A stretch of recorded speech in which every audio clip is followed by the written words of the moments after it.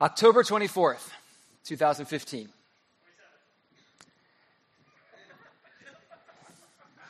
One of the things that has been so powerful in my life happened that day. October 24th, 2015 is a day that changed me forever. In fact, I had that opportunity to share this story this past September at our First Cut men's breakfast. And at that time, Pastor Steve and Pastor Corey and myself, we were really just feeling like God would have me to share this story on a Sunday morning.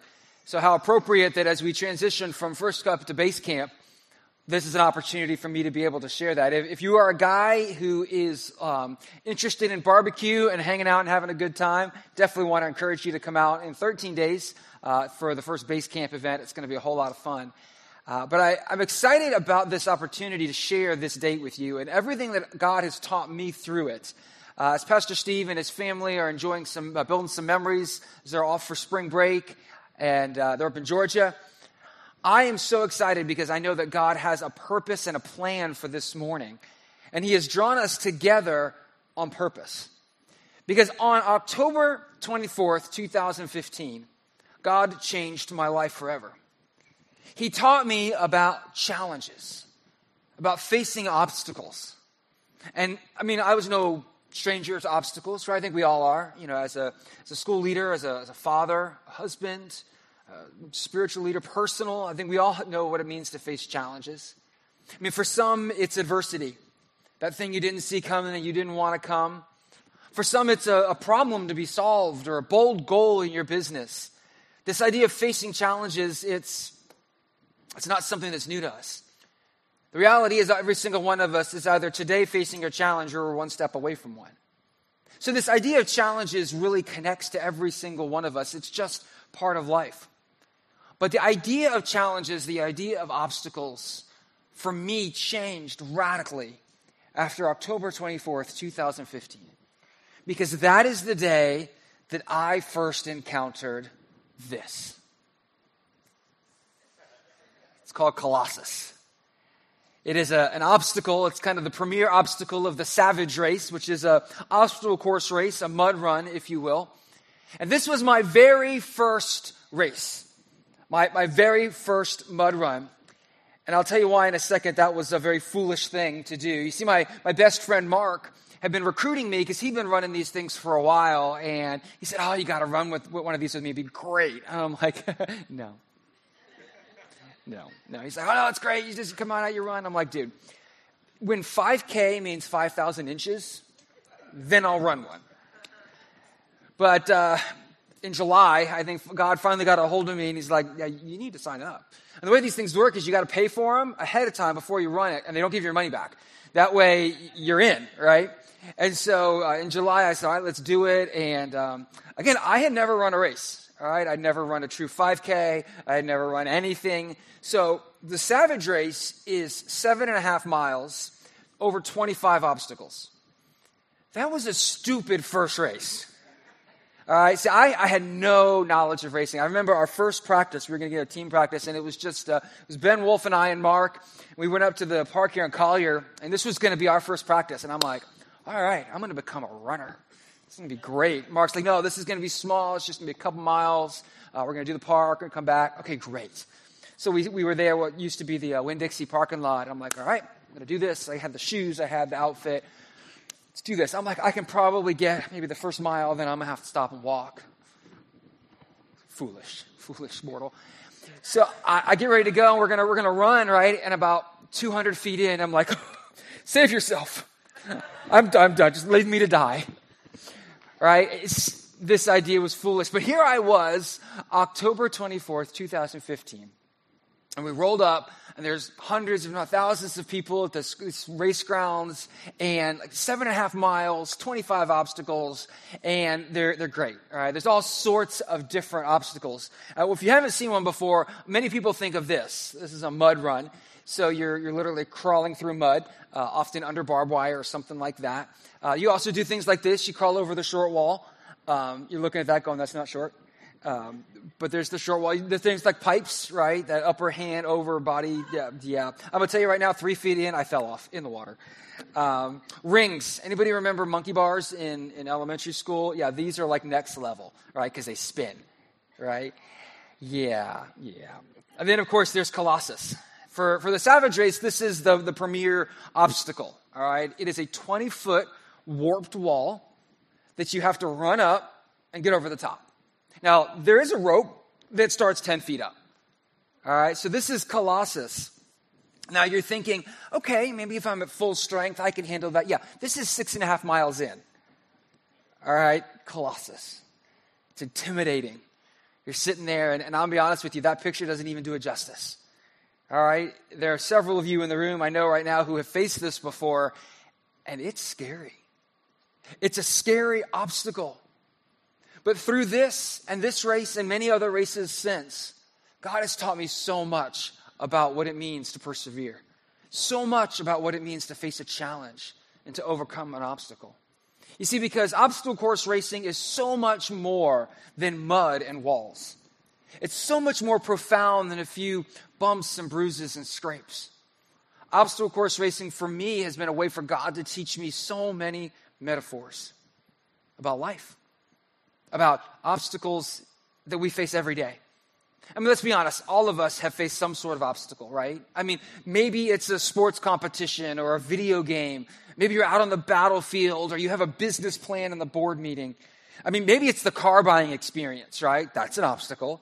Or navigating the trip to grandma's house with a 2-year-old in a 17-hour trip, right? Maybe it's the night before Christmas and you're putting the toy together in the dark. The baby's crying and the instructions are in Swahili. You know what I'm talking about, right? These obstacles we face, but some are much more serious. For some of us, it's an unexpected illness. And for some, it's a parent whose memory is fading. And those are just the ones we talk about because the reality is there are obstacles in our lives that we don't even talk about. There's the ones that we struggle with in the dark parts of our mind and our heart. Every single one of us faces obstacles. So as we open God's Word together today, let us think about those obstacles. What is it for you? What is that thing that you're facing right now? It looks like a 20-foot warp wall, and you're like, that's hard. You see, we talk about these things, and the metaphor of obstacle course racing can teach us a lot of things. If you have your journals, I want to invite you to open up, because God has taught me there are 3 types of obstacles. In obstacle course racing, there's 3 types of obstacles, and I think you'll find it applies to life as well. Type 1 is ones that we know how to get over. It's going to take a lot of hard work. It's going to take some bumps and bruises, but we've got a strategy, and we're confident we can overcome this. That's type 1. Type 2, I have no idea how I'm going to get over this. But I'm confident that with some strategy and some creative thinking and some hard work, some perseverance and some grit, some help with the people around me, I can get over that. I can get through that. That's type 2. Type 1, I know how to do this. It's going to be hard. It's going to be rough, but I can do it. Number 2, I do not know how to do this. But with some perseverance and grit, we can make that work. Type 3, I am not going to overcome this. I can try as hard as I want. I can be as creative as I want. But ultimately, I do not have what's in me. What's in me is not enough to do that. It's not enough to be able to get over that obstacle. And those are the 3 types of obstacles I've encountered in the many races I've run. And I believe that the same obstacles we face in life have the same mentality, the same structure. You see, every single time I came across an obstacle, I hoped it was type 1. I suspected it was type 2. And I feared it was type 3. Say that again. I hoped it was type 1. I saw a path. Suspected it was type 2. And I feared it was type 3. Because if it was type 3, then I'm in real problem. I'm in real trouble. So that brings us back to Colossus, right? So I'm looking at Colossus, and I know one thing. This is not type 1. All right, that short wall right there, that's type 1, right? Like, it's tall, but I've gone over walls. My training has prepared me for this. It's not easy, but I knew how to do it.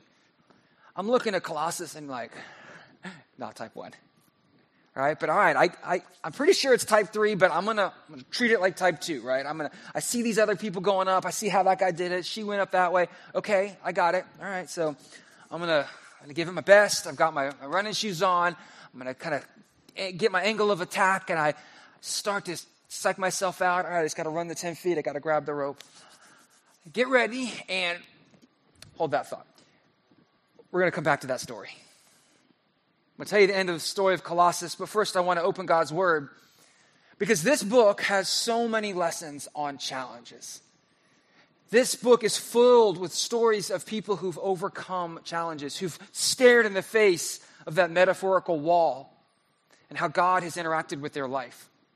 There's a lot of stories in here. In fact, in your Go Deeper this week, you're going to have an opportunity to unpack a lot of those ones. So I would encourage you with your small group, with your family, or maybe as a personal study to go Deeper this week. It's on the MyMPC app or on our website. But today we're going to take a look at a guy named Gideon. A guy named Gideon and what his story would teach us about obstacles. So if you have your Bibles with you, will you turn to Judges chapter 6 and 7. In Judges chapter 6 and 7, we meet a guy named Gideon. I'm going to give you a little bit of backstory, especially as you're turning there. You see, in this time, the nation of Israel was in a bad place. See, the nation of Israel was in the land that they had overcome. They were already out of Egypt. They had come here, but they didn't have a single leader. They didn't yet have a king or anything like that.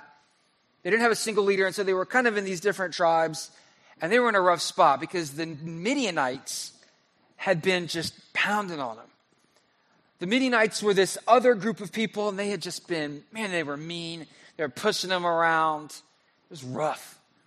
The Israelites were really beaten down. And in verses 1 through 6, we learn about that, about how Midianites were really just pounding on the Israelites. And we're going to skip down to verse 11, where we learn about a guy named Gideon. A guy named Gideon who is just like you and me. How do I know that? Because he's real. He's afraid. He doesn't yet trust God. He is not even sure what God is doing, what he's up to. He's fearful.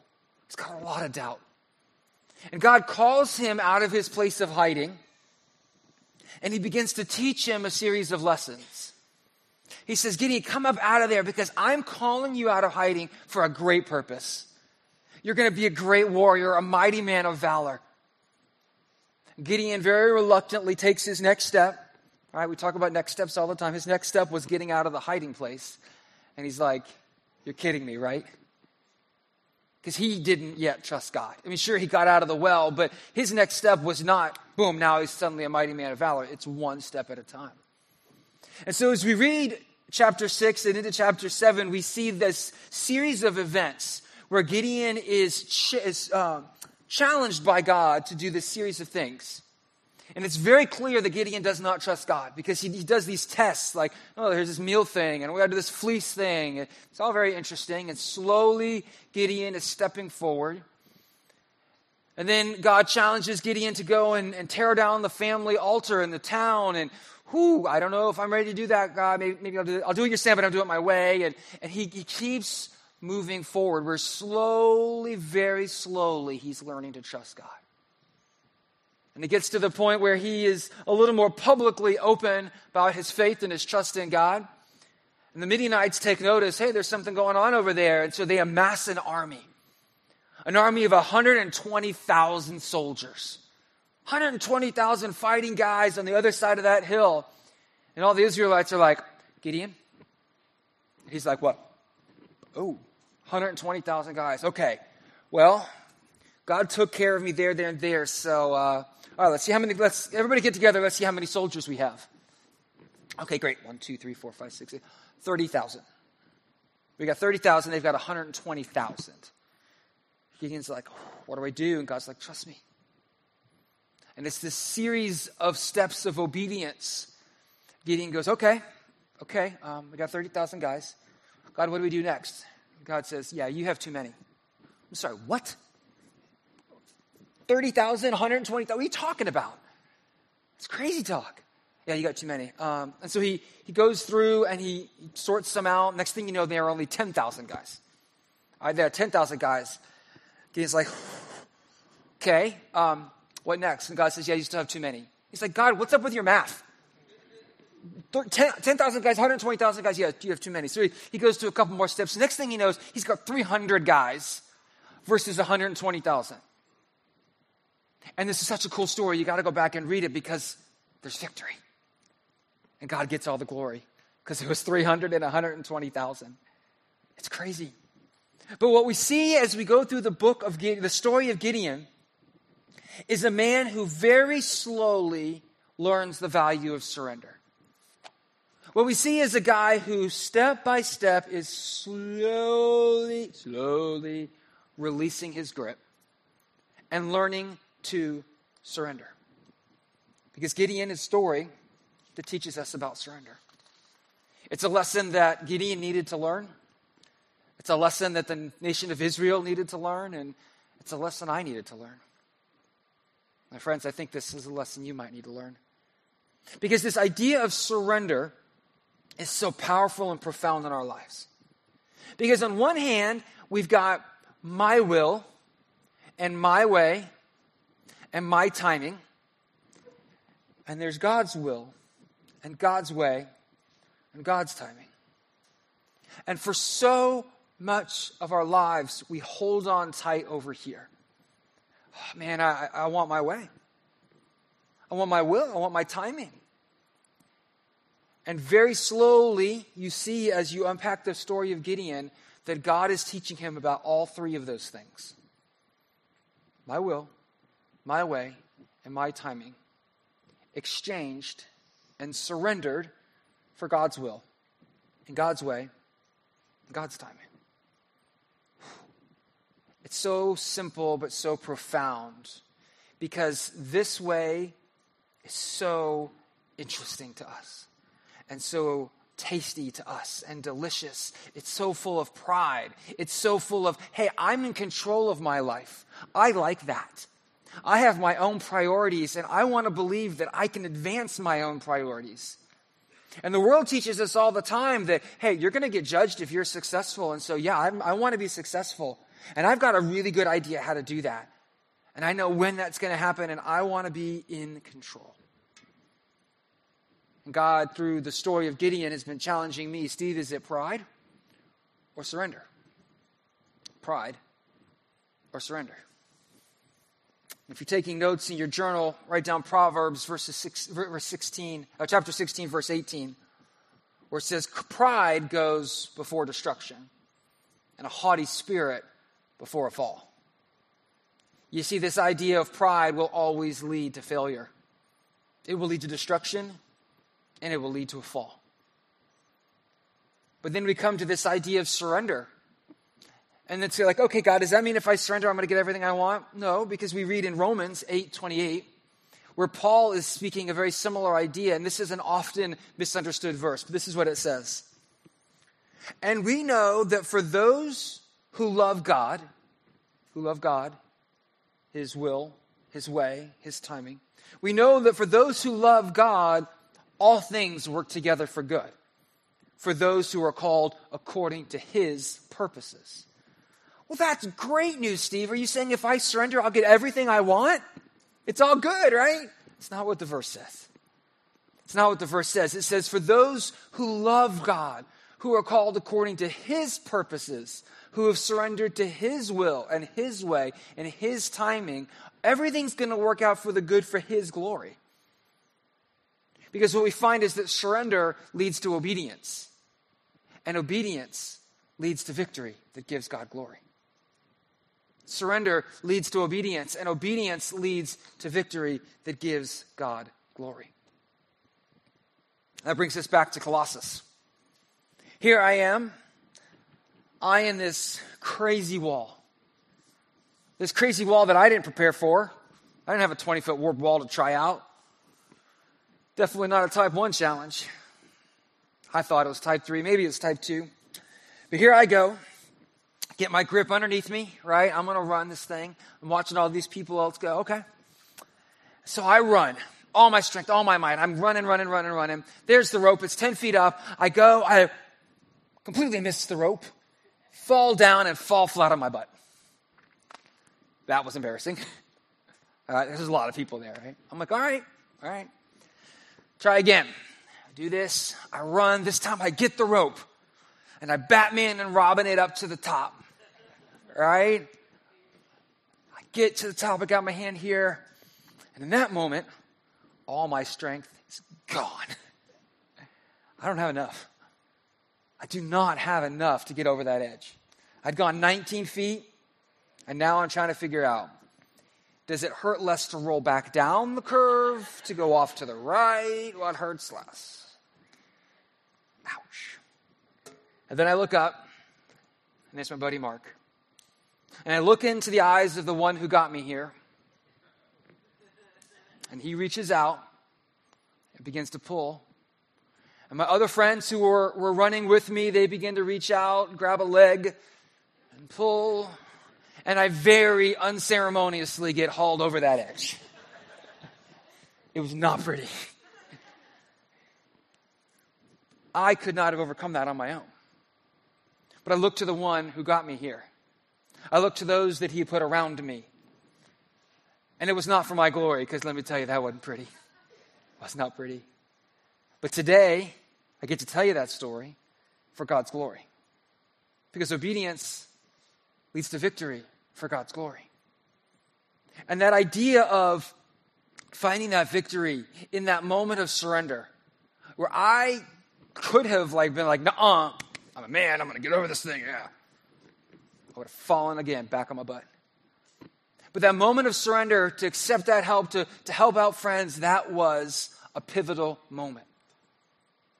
This idea of being able to help and have help with friends, that's something else we're going to go into and go deeper. I really encourage you to check it out this week. Because that's a whole nother message of how God puts people around us to help us. But that's a lesson I have never forgotten. That's a lesson that I learned on that day about what it meant to face an obstacle that I was not going to be able to get over on my own. But that God got me through it. Just like he got Gideon through that. Now you're thinking, okay, Steve, that's interesting. But you skipped over a couple of verses in the story of Gideon, and I want to come back to that, because that actually is our text for today. Everything else was context. All right? So, back in Judges chapter 6, I told you that chapter 6, verses 1 through 6, told us about the Midianites, and how they had really just run over the Israelites. And we learned that up until verse 6. And then we skip down to verse 11 and we learn about Gideon, this regular, ordinary guy who has to go through a series of surrender moments. He has to allow himself to be humbled to the point where he becomes who God calls him to be. And I'll be honest with you, I've been in church a long time and I've read that story, and it's a great story. It speaks so much truth, but I had never really looked at the context. God reminded me there's a great Bible study principle, and that is when you're looking at a passage, look what came before. Like, what is the context? And God brought me to verse 7 through verse 10, and this is what it says. When the people of Israel cried out to the Lord on account of the Midianites, they're like, God, the Midianites, they're there. The Lord sent a prophet to the people of Israel, and he said to them, thus says the Lord, the God of Israel, hey, I led you out of Egypt. And I brought you out of a house of slavery. Remember that? That was me. And I delivered you from the hand of the Egyptians and all those who oppressed you. So think about these Midianites. They're this big compared to Egypt. Remember, I got you out of there. I'm strong enough. I did that for you. I drove them out before you, and I gave you their land. Not only you were victorious, like you kicked them out of the land, but I did that for you. I've been faithful. And I said to you, I am the Lord your God. You shall not fear the gods of the Amorites in whose land you dwelt. But you have not obeyed my voice. God is saying, I have been faithful in all these ways. I'm so much bigger and stronger than the Midianites that you're afraid of right now. I have been faithful to you, and I am stronger, and I stand ready to help you, but you have not obeyed my voice. And that last piece is the kicker. Why? Because all of Gideon's trials were unnecessary. They were unnecessary because God had already invited Gideon and the nation of Israel to surrender to him and to obey him. And so the story of Gideon is awesome, and it's really cool. I highly encourage you to read it. But so many of those things were unnecessary. Why? Because God already had a plan. He was already big enough, he was already strong enough, and he was already a proven, victorious God. Gideon only had to surrender. But he hadn't. Just like you and me, because we fall in love with our own ability to get through type 1 and type 2 challenges. Right? We have this idea that I'm going to get through this challenge, and it's type 1, and it was hard, but I roughed through, and I made it work. My way, my will, my timing. And that type 2 challenge, man, I was able to get through that, and, I didn't know how it was going to happen, but we made it through, and I made it through. And so we fall in love with my way, my will, my timing. And I guess that's all fine and good until you hit that type 3 challenge. And you realize my way and my will, my timing are not sufficient. And God says, hey, I've been here all along. I'm strong enough, and I've proved it over time and time again. I'm waiting for you to surrender to me. And that's where, as I was writing down in my journal, God brought me to this. If you have your journal, I encourage you to write this down. Surrender is a good response to challenges, but it's a better preparation for them. Surrender is a good response to challenges. So maybe right now you are toe-to-toe with a 20-foot warp wall and you're like, I got no idea. Surrender is a good response to that. Highly encourage it. But it's a better preparation because for some of us, we're not in front of a type 3 challenge right now. For some of us, it's still around the corner. And today, God is inviting you to preemptively surrender. To preemptively say, God, I don't know what's around the corner. It may be type 1, it may be type 2, it may be type 3, but no matter what it is, I'm surrendering to you, to your will, and to your way, and to your timing. Now, let's be really clear, that's not easy. It's not easy. In fact, it takes daily surrender, hourly surrender sometimes. But we can hope in our own abilities, or we can have faith in God's. You see, this idea of surrendering is found throughout the Bible. I said earlier that over and over and over again, you're going to see examples of this. And I don't think it's anywhere clearer than when it comes to our sin. You see, our sin is a type 3 challenge. It is something that, try as we might, we will not be able to overcome that. And for so many of us, we see it as a type 1 or a type 2 challenge, right? Like, it's wrong, but I'm just going to muscle my way through it. I'm going to get through it. I'm going to get over it. God has these expectations of holiness and righteousness. And, okay, I get that. But if I work hard enough, and I'm not quite sure how, but if I work hard enough, it's a type 2 kind of thing. I'm going to get over that wall. In Joshua chapter 24, Joshua speaks to that. He says, look, following God, it's the right thing. Following his rules, committing to his ways, it's the right thing. But you cannot do it on your own. It can't happen. It won't work. Because we are broken people. In Romans 3:23, Paul would say, everybody sinned. We all fall short. Right? That wall, none of us can grab it and pull ourselves over. We're not strong enough. We're broken. But Jesus stands ready and says, you know what? Sin is a type 3 challenge. I stand ready to help you. And I will give myself as a sacrifice, and I will help you over that wall. You just lay down what you've got. Because we still give what we bring, right? Like when I talk about surrender, it's not like the kind of surrender I look at the wall and go, nope, and walk around. We bring our lives. We bring what we have, right? Maybe it's 15 feet. Maybe it's 19 feet. And God goes, come here. I got you. It's like the fishes and the loaves. You bring what you've got, and God does the miraculous. Maybe today this is your first time in a church. Maybe the first time in a long time. And you've heard about God, and you've heard about all his rules, and you've heard about the things he expects. And maybe somewhere in your head you've bought into the lie that, you know what, if I'm good enough, I can get through these rules. I do more good than bad. I'm okay. My friends, that's not how it works. Jesus stands ready right now to say, I will get you over that wall. You cannot do it on your own. Lay yourself, surrender to me. I'll forgive you for everything you've done, and follow me. Follow me. That's what Jesus is offering for us today, is that surrender. Now, for some of you, you say, all right, Steve, I've done that, right? I've surrendered. I've had that prayer. I've surrendered to God. Check. I thought so too. I thought, you know what, I'm good. And the more I began to pray through this and the more I began to look into this, I realized there is no check. There is no I've surrendered, because it has to be a daily thing, sometimes an hourly thing. And as I began to journal through this, I said, God, show me what I haven't surrendered. And he led me to this. It's easy to identify the thing you haven't surrendered. It's the thing you're most worried about today.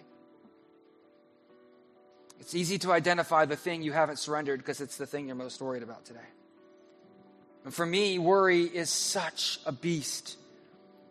Worry and anxiety just swirl in my brain, and I give it so much attention. And God said, Steve, that's what I want you to surrender. But God, can't I surrender that? Yeah, you already surrendered that and you're not worried about it because you surrendered it. I want you to surrender this thing to me. Because you don't have to give it the kind of attention. I want that attention. Give me that attention. And surrender it. How do you do that practically? Well, I'll share with you. In the morning, I tended to two types of prayers. All right? One I'll call the worry prayer, and the other is the surrender prayer. All right? They both have valid pieces, but I'll tell you why I call that in a second. See, the worry prayer sounds a little something like this. God, please fix blank for me today. All right? Now, the reason I call it the worry prayer is because I think it's prayer, but it sounds a whole lot like worrying, because it's real easy to pivot into worrying. God, please fix this today. Because let me tell you why it's hurting. And see, this happens, and then I don't know what happens, and God, and then this happens, and this happens, but I keep worrying about it. Right? The worry prayer starts as, God, fix this for me, and really easy pivots into worry. And God has instead challenged me to the surrender prayer. And it goes like this. God, I surrender blank to you today. Show me how you're teaching me through this surrender. God, I surrender blank to you today. Show me what you're teaching me through this surrender. And this is part of what's called the concentric circle prayer, right? On your piece of paper, on your prayer journal, the very center is the C, that's for Christ. Then you draw a circle around that, and that's the thing you're most worried about. And you start praying, God, I surrender this to you today. Show me what you're teaching me through this surrender. Because in the worry prayer, I'm focused on what's wrong. In the surrender prayer, I'm focused on surrendering to God. And later on that afternoon or that night, when I want to bring that back up, God is like, hey, you surrendered that to me, remember? Remember you surrendered that. Oh, yeah. And so this idea of surrendering becomes a regular pattern of life. You start with the C, you draw a circle, you pray that prayer. What's the next biggest worry? You pray the prayer. What's the next biggest worry? You pray the prayer. And the next thing you know, all you're doing is surrendering, surrendering, surrendering, surrendering. It's not easy. Not pretending it's easy, but it is the path to victory. Because surrender leads to obedience, and obedience leads to victory that brings God glory. Let's pray. Father, thank you so much for this morning. Thank you, God, that you have proven yourself to be faithful. God, thank you that just as your word said, you are the same God who overcame the slave drivers in Egypt. You are the same God that brought the plagues and separated the Red Sea and brought the Israelites out. You are the same God who has all that strength. You're the same God who helped Gideon beat 120,000 guys with 300. You're the same God who, through the ages, has been faithful to be bigger than anything we might face. God, you're that same God, and you are inviting us right now to surrender. May we be faithful. May we be obedient to say, all right, I'm going to surrender. Because I know, God, that you're bigger than any obstacle I might face tomorrow. You're bigger than the obstacle I'm facing today. Oh, God, bring us to that point. But God, don't let the prayer just be here on a Sunday morning or watching through a computer screen. God, teach us to be a people who pray a surrender prayer every day.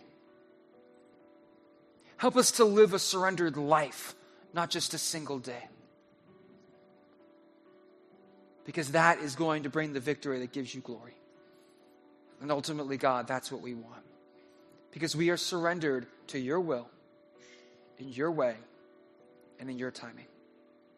May it all be for your glory. In your name, amen.